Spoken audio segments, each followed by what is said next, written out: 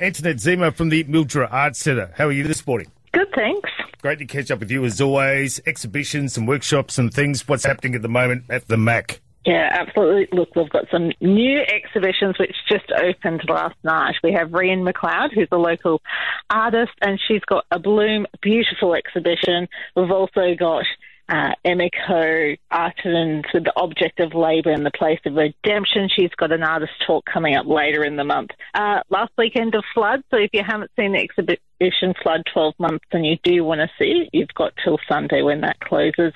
And Katrina Wheaton with Love Art, Love Hound, which is a fantastic, vibrant exhibition and proving very popular with visitors as well. I'm excited tonight. Twilight is back at the MAC. Yeah, twilight time, the weather's looking beautiful, perfect opportunity to just relax on the lawns, enjoy some live music. We've got Brandon Blake, Ewan and Andrea, Soul Brothers, plus many special guests. So that will be fantastic to see.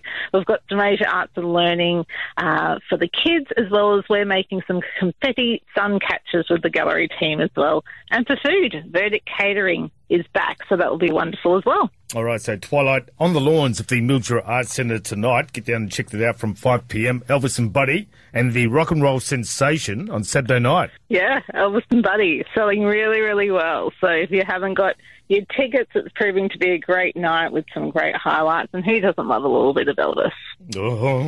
Running in the Shadows, Fleetwood Mac, of course, it's happening Saturday, February 24, and an evening with the MSO is coming up on the 29th of February.